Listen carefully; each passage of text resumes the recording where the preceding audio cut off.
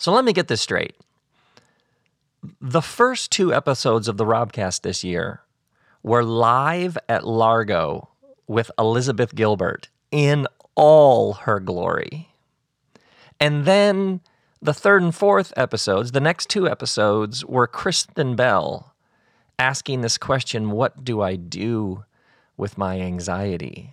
I mean, that's how we started the year. If that's how we started the year, how great is this? Where is this headed? Or another question, how much do I love you? And speaking of this word love, I have this friend who's like a North Star.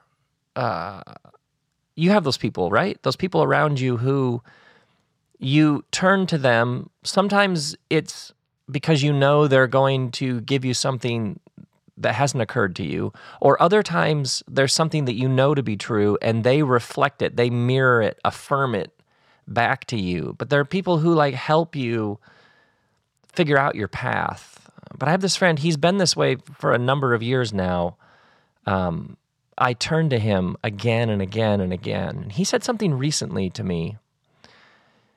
He said, and it was almost like a passing comment, but it didn't feel like that. He said, what if on the Robcast you just talked about this week? Like what was happening in you this week, what you're thinking, what you're feeling, what you're learning. And I kind of laughed at the time because I come from this world of craft where you have an experience, you come across an idea, you study, you interact, and then gradually something begins to form. And then you work with it. Like you're patient with it. You craft it, you shape it, you form it. You do a first version, second version, a third iteration, a fourth iteration, a fifth draft, a sixth draft. You just keep going over and over and over it. And what's strong, what's weak, and you take it out for a spin and you see, oh yeah, that doesn't work, but this part over here needs to be expanded. And so you sort of live with it for a long period of time, and then after it's properly marinated, you let it out into the world. And so it's like what he said sort of bumped up against that way that I have done what I do for so long. And yet it was like that thing that just drifts to the back of your head, but then it comes right back down to your heart and back up to the front of your brain. It's like it wouldn't go away. Almost like what he said was like an invitation to approach something in a different way. So if I rip open my heart now, this week, and I look in there, and then talk about it, what I see, what I look in there is this word, love. Last week, I have this beloved friend, we surf together on a regular basis, and we were going back and forth on voicemails about plans to meet up, and on one of them, he said at the end of this, it's like a Monday afternoon or a Tuesday morning, he does this, hey, love you, man, at the end of the voicemail. And I thought, I do love him, and he loves me, and we tell each other this. But something about him saying, love you, man, it was like a little lightning bolt of something. And that was because 2 days earlier, Kristen and I had gone to a party at a friend's house, and as we were leaving, we were in like his little eating area, headed towards the front door, and we said goodbye. And he said, I love you guys so much. And Kristen hugged him, and I hugged him, and then all three of us like hugged each other, and Kristen and I were like, we love you so much. And it was like, it's just a Saturday night at a party leaving, but it's also, certain moments are about all other moments. Are you with me on this? Certain moments encapsulate the future and the past all collapse, and you're just there. That's why we say this is what it's all about, because certain moments embrace and envelop and absorb all other moments. And then I have this other friend who, how do I say it? I think at some level he's the big brother I never had. We are similarly obsessed with tacos. And we have been on a quest. I think it's an 7-year quest to find the best taco or burrito in Los Angeles. And he recently sent me this clip from the LA Times about this new breakfast burrito place that people were saying is the greatest. Turns out it's two guys in a folding table in an alley between two auto body shops. Welcome to Los Angeles. But he said, hey, can you come Friday to my office and I'll get some of those burritos for us. So I go to his office and we have these burritos that are, I'm telling you, that's heaven and earth coming together. And we're just talking about our lives. We would literally set our burritos down at regular on the coffee table between us in his office just because you didn't want it to be over. Do you know what I mean? You literally back away from the burrito just to keep the experience going so it won't be over so soon.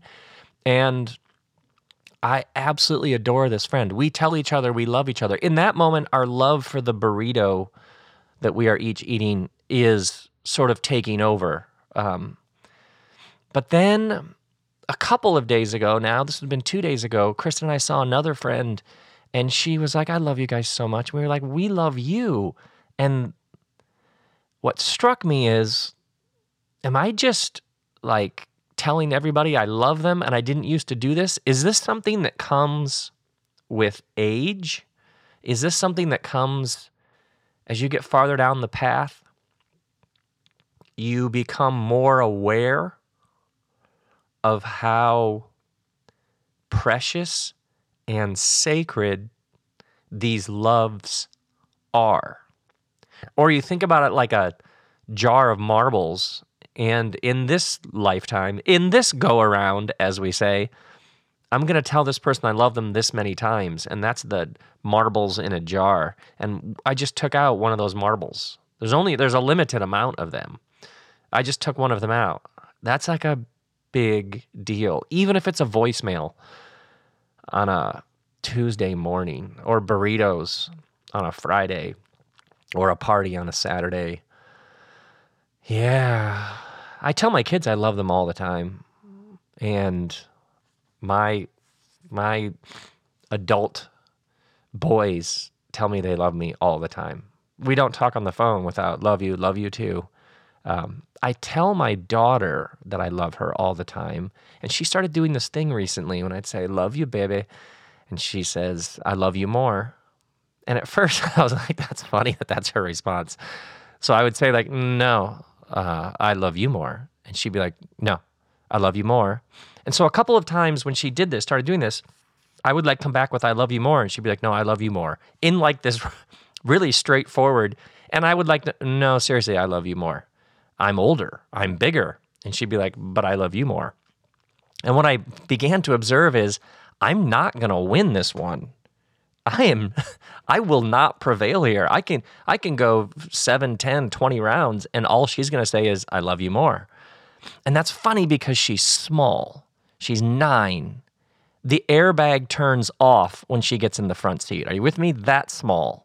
And yet, she says, I love you more, and it like hits me like a blast. It's like a wonderful punch in the face when she says, I love you more.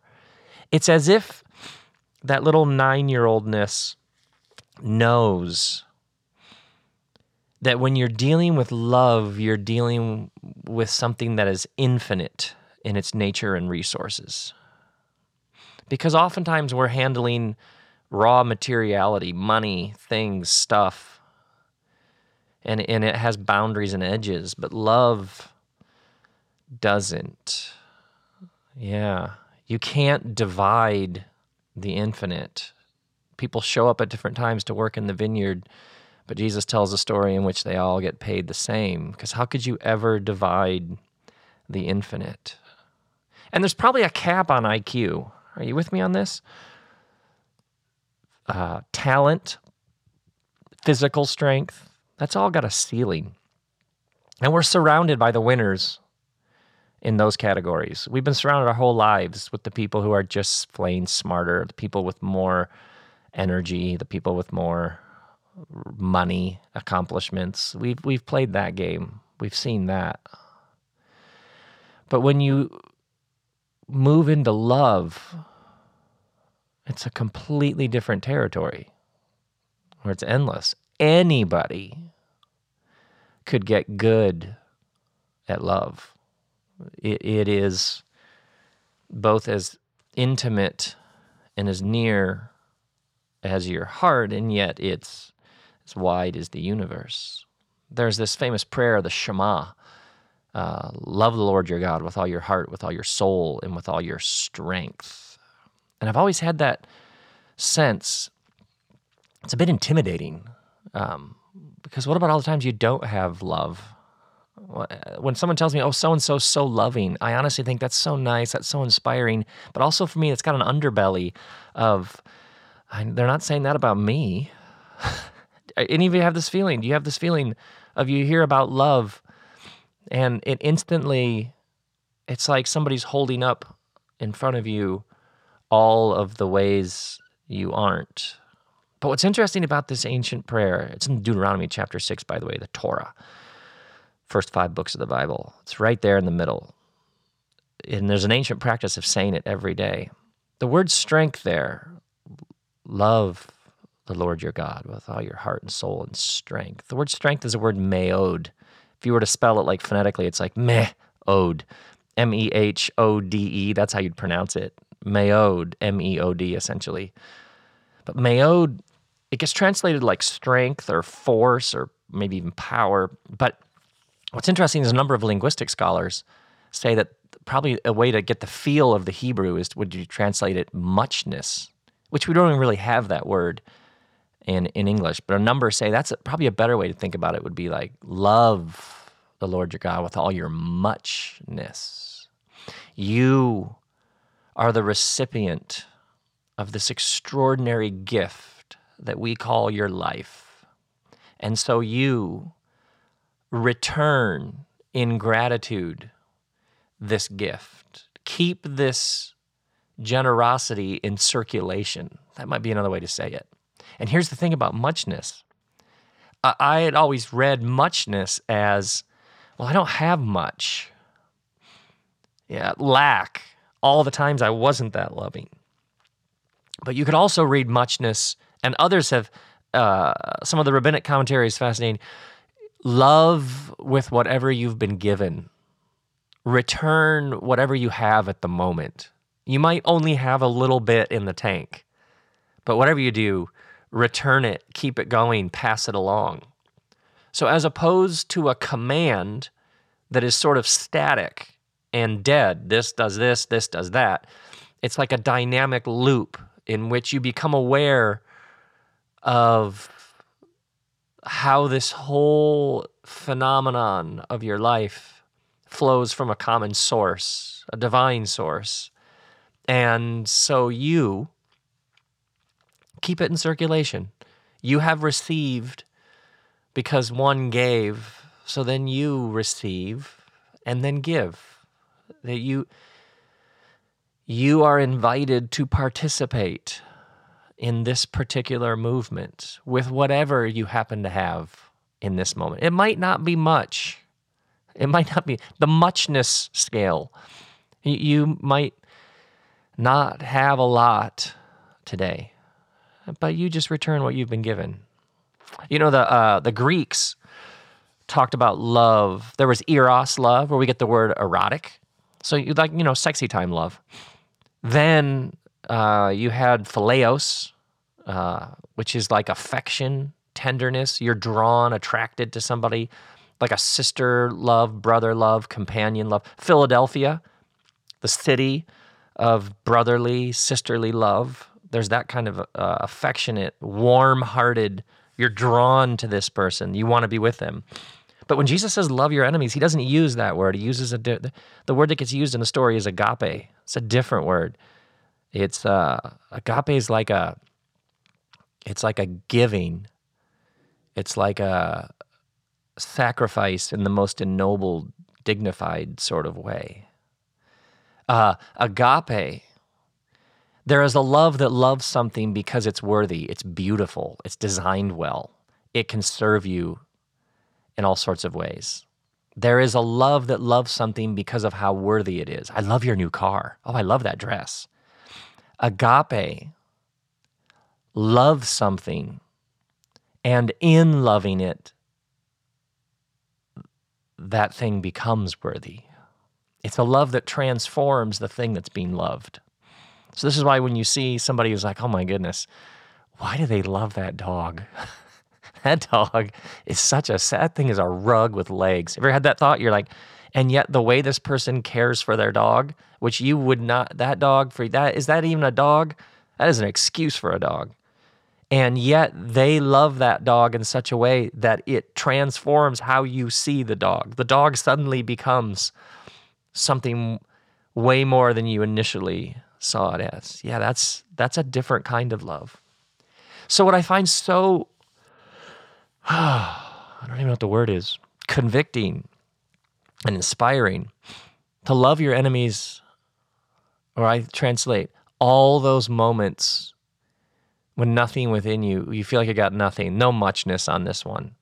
You're never, it's not a requirement to like.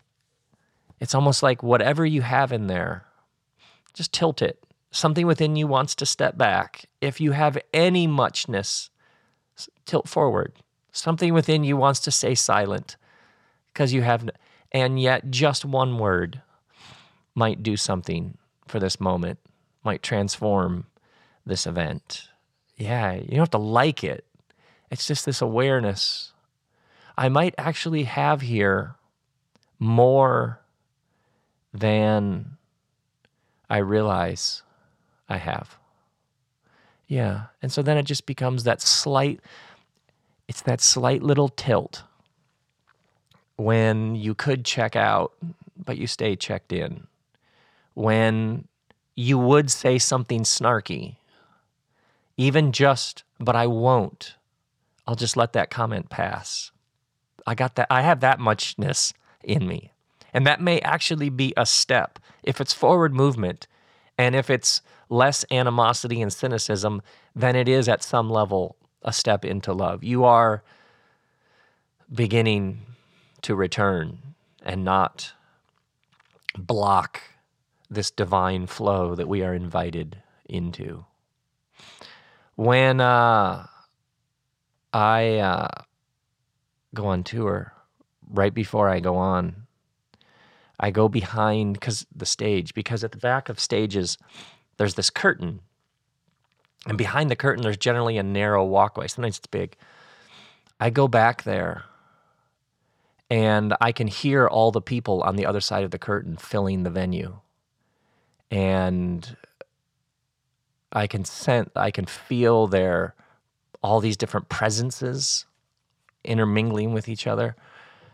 And I face the crowd, although they can't see me.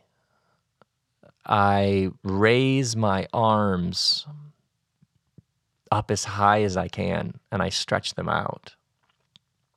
And I ask for love. I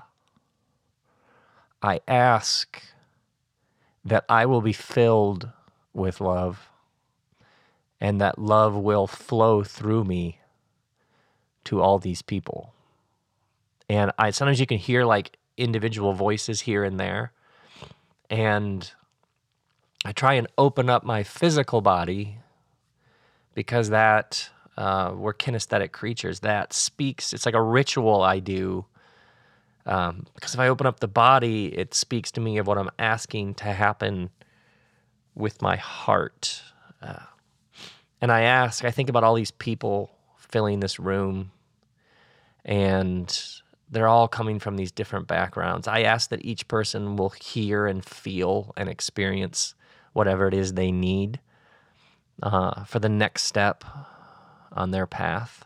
You know, when I first started doing sermons, this thing would happen where I would give a sermon, and then somebody would come up afterwards and say something like, "Oh, thank you so much.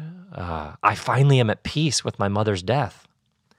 And I would think, "Oh, that's so great." I would say that, oh my word, that's just, thank you so much for sharing that. And then I would think, wait, that sermon was about generosity. That had nothing to do with loss or death or making peace with the end of life. What?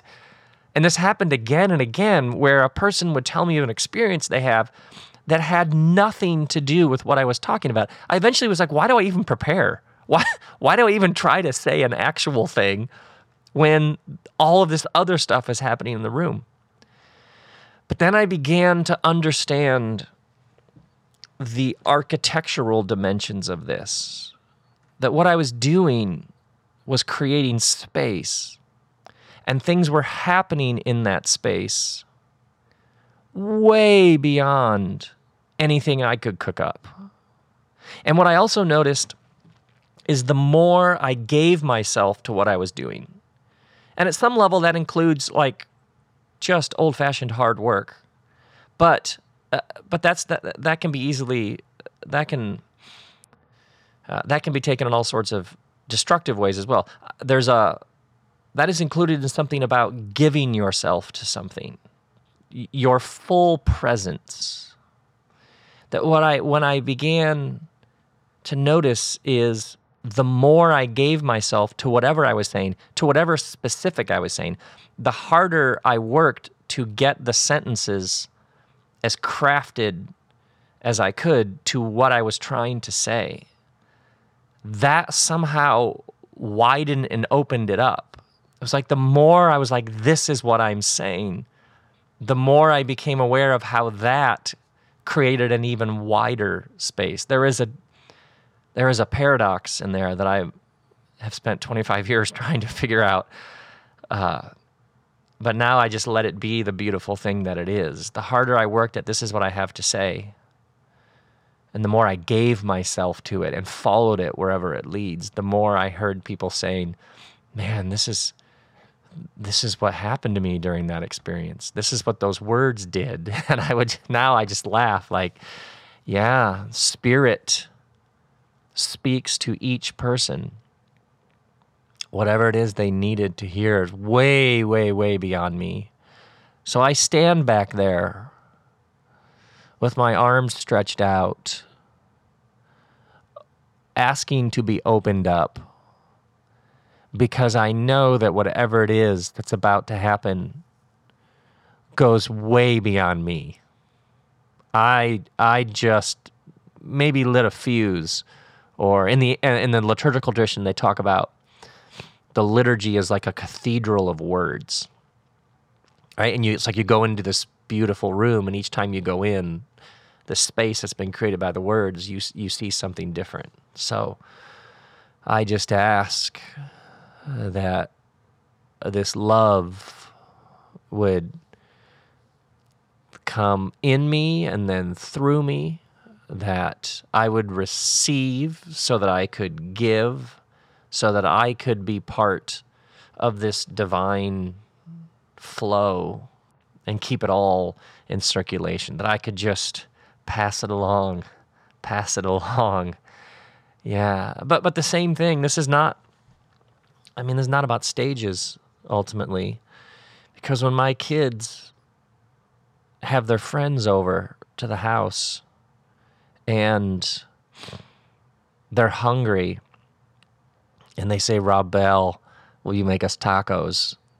And I'm cooking up a storm, and these kids are eating, and it's the best thing in the world. Recently, I got caught off guard.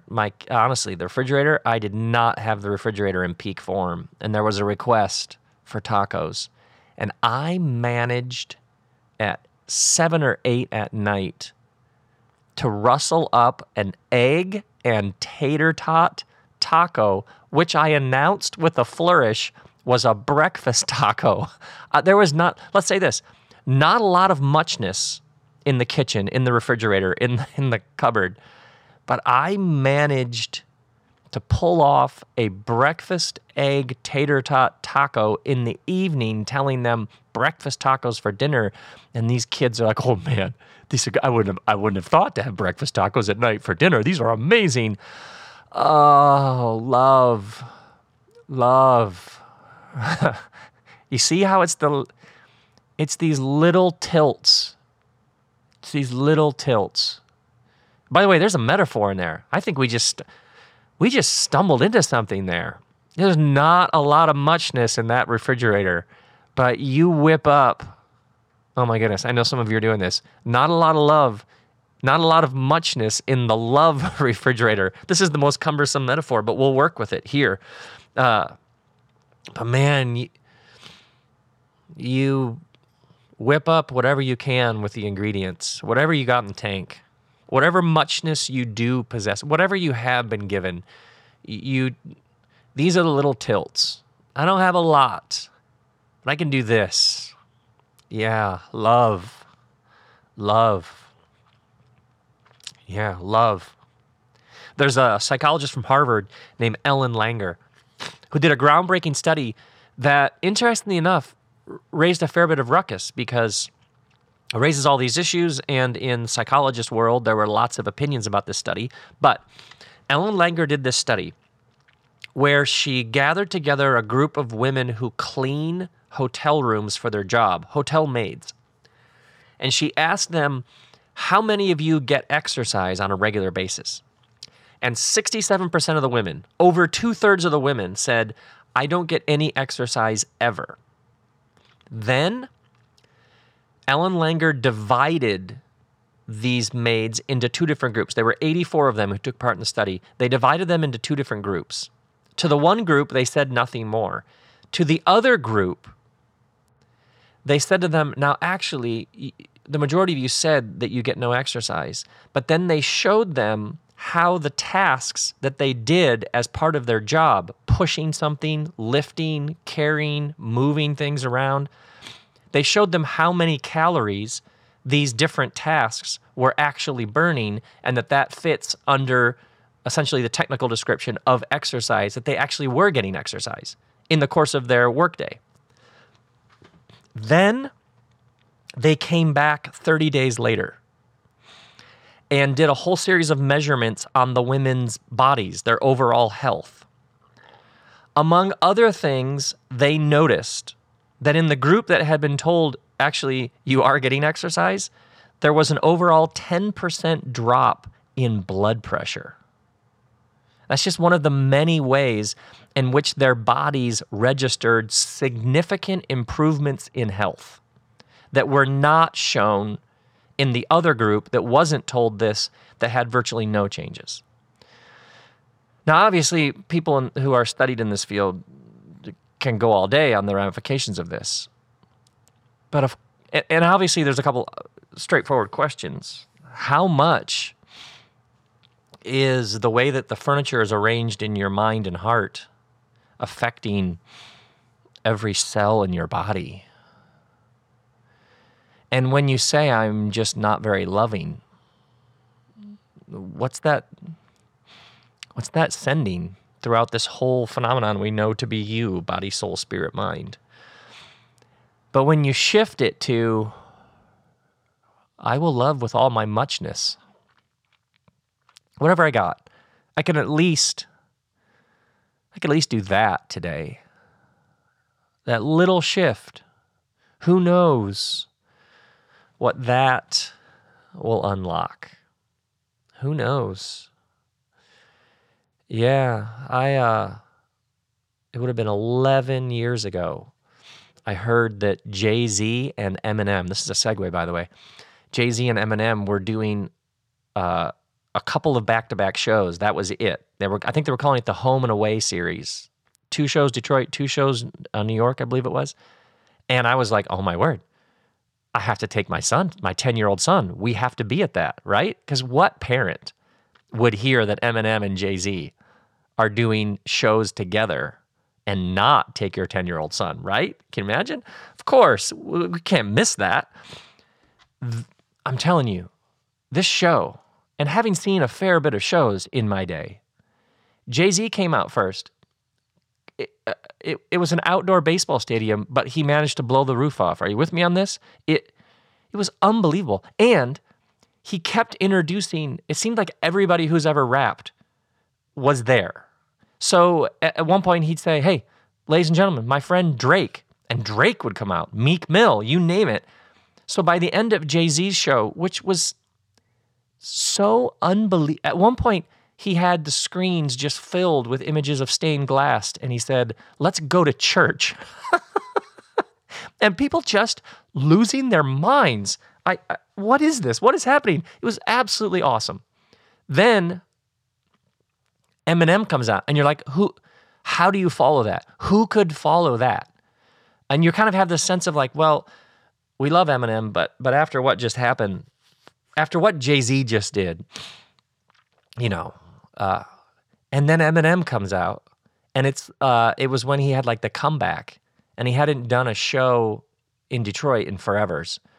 And they did this video before he took the stage about tonight he returns. And I'm telling you, look at me. I'm like choked up thinking about it. He hadn't even taken the stage. And it was insane. And then he starts going, and then Eminem has guests joining him. So like, how does this evening go any higher? Then towards the end, right before one of the songs, smoke starts to, that stage fog starts to pour out of this hole in the front left part of the stage. And the whole crowd, you haven't seen it pour out of that particular space. You're like, what's that? And then this hydraulic stage rises up, and Dr. Dre is on the stage. And people are completely losing their minds, me included. He had Dr. Dre back there the whole time, and he knew he was going to surprise us with Dr. Dre. And I remember the crowd is looking at Dr. Dre, freaking out. And you know what Eminem says to the crowd? "How much do I love you?" How much do I love you? Seriously, friends. That's, excuse me. That's how he framed that moment. How much do I love you? It's like, I had this planned. I knew this was going to happen. And when it did, the joy of watching you lose your mind, man, how much do I love you? You know what I mean? Try this as a mantra. Try this one out. Take this one for a spin. Here's one way to do it. You're in this happened this week. I had to go get this parking thing renewed. And you know those city offices where you have to go through and fill out those forms and it takes forever, and you have to pick a number like at the deli and then wait. And there's one person at a booth who's working, but they're not taking your number. They're just sitting there.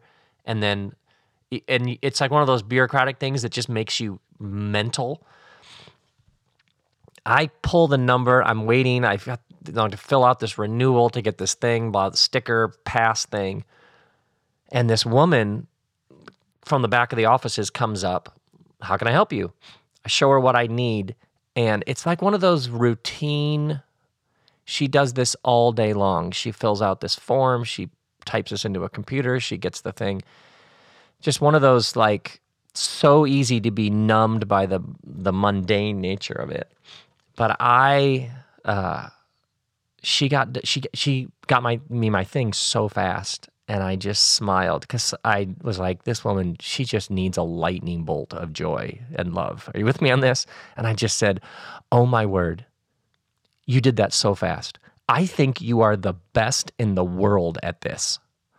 And I'm telling you, that lady laughed. Her face went from bureaucratic numbness to childlike wonder and joy.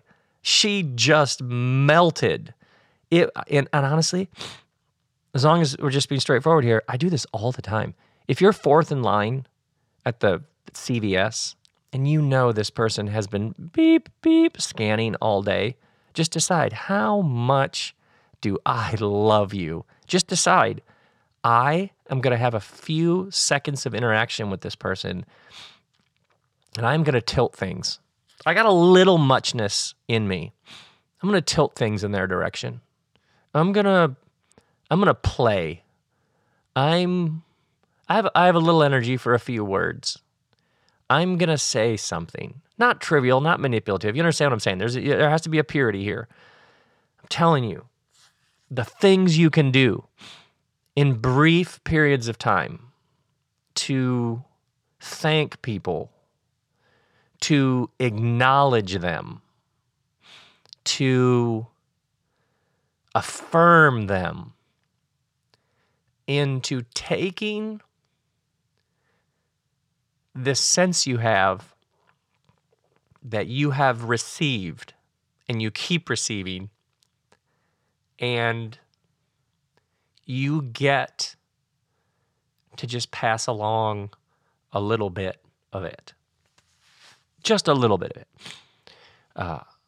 And the thing about our world is little bits can make big explosions, like tiny bits of kindness that require next to no effort, just dashes of muchness. Ooh, oh, there's a phrase. Dashes, blips. I like that better. Blips of muchness, glimpses of much, passing clouds of muchness. Whatever thing you got, man, you send this towards somebody, you direct it, you focus it, you channel it, you share it. Whew. Everything gets better. I mean, like, it's a voicemail on a Tuesday morning and a friend ends it with, "Love you, man." And you're like, "Oh, he does. And I do. And we are. And it is." Yeah, that's how it works.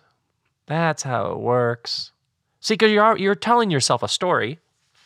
You're already telling yourself a story. So why not just tell a better one? Right? Isn't there some better way to think about it? Think about how many people, the images are, it's a trial, it's a slog, it's a battle, it's a grind. However true those images and metaphors may be from time to time, if those are your dominant metaphors and images to explain this thing that you are in, this thing that you are doing, this thing that you have received, of course that's going to affect you. Yeah, of course. Yeah. Or you just decide to tell different stories. Oh, this clerk, I know I'm the fifth person in line. Oh my word. This clerk, how much do I love you? Not in a creepy way, by the way, not stalkerish, not, it's play. It's like, blessed are the ones who are in on the joke. Hey, you try this, watch this. Oh my word. Some people are hard as rocks, let's be honest. But lots of people, just open up instantly. It's like we're waiting for it. It's like we want it. Sometimes we just don't know how to access it. And then this person comes along, and apparently they're in on the joke. Oh, and the whole thing shifts. It's like the whole world, our hearts, they tilt on this incredibly sensitive, fragile axis. The slightest little things, right? That one, you had 100 emails, and that one email had a little negativity in it, and that's the one that you're carrying around, right? We're so, think about all the time somebody said something, a little dig, a little cut, a little slam.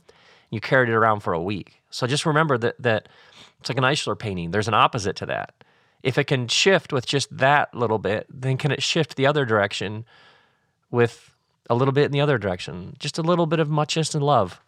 Love and muchness, whatever you have. Yeah. Is there somebody, let's wrap this up, shall we? Which really means let's just get started, right? An ending is the beginning. All I'm doing is starting conversations. Is there somebody who, man, it would be so much fun to tell them that you love them. And some people, like, "I love you," is a little, what? Huh? Some people I don't.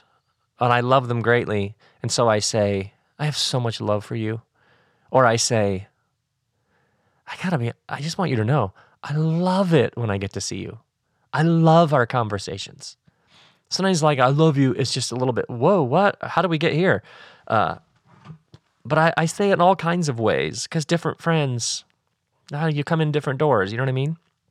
Is there somebody, and you're not, by the way, creating anything. You're simply naming what is already true and present. You just realize, oh, I love this person. I have so much love for them. They have loved me so well. I should tell them that. Yeah. Whew. It tilts everything. It can change everything. And then you have those situations. Like, think about all the people who are really hard to love. Are you with me on this? Maybe you have, I don't know, coworkers, neighbors. Maybe for you it's Thanksgiving. There are people you have such sordid, mixed, conflicted, ambivalent history. So then it just becomes, well, I'm not telling them I love them because I don't. Okay. But would there be some pleasure in whatever muchness I can muster up? So it becomes a very simple prayer. I just want to pass along whatever muchness I have with this person. Maybe you're just slightly less mean, slightly less cynical. Maybe you just approach it with, how much do I love you? Boy, not much, but the little bit that's there. Let's work with that. Who knows whether just that bit of reframing, your blood pressure may go down 10% less in the next 30 days. Look how that was a callback, by the way. That was like a little bit of an awkward callback, but I like it. It works. It works thematically. Yeah. So that's love and muchness, my friends. That's me. That's where I'm at and what I'm thinking about and what's happening this week. This, my friends, has been Robcast, episode 228. I'm home 27 days of the month. I'm with my family, I'm with my friends, picking my daughter up from school. It's the best. But then 2 or 3, once in a while more nights a month, I leave just for a couple nights. And I go around and I'm waging a full-scale assault on cynicism. It's called the Introduction to Joy Tour. The first 13 cities are up on my site. Lincoln, Nebraska, you're next. Then Kansas City, Tulsa, and Oklahoma City, you're coming soon. All the tickets and info about the tour. More cities, obviously, will be announced in the near future. But I do that from time to time. And obviously, if you come, we will have so much fun because it will be more fun if you're there. That's the Introduction to Joy Tour. All that info is at robbell.com. May grace and peace and love and muchness be yours, my friends.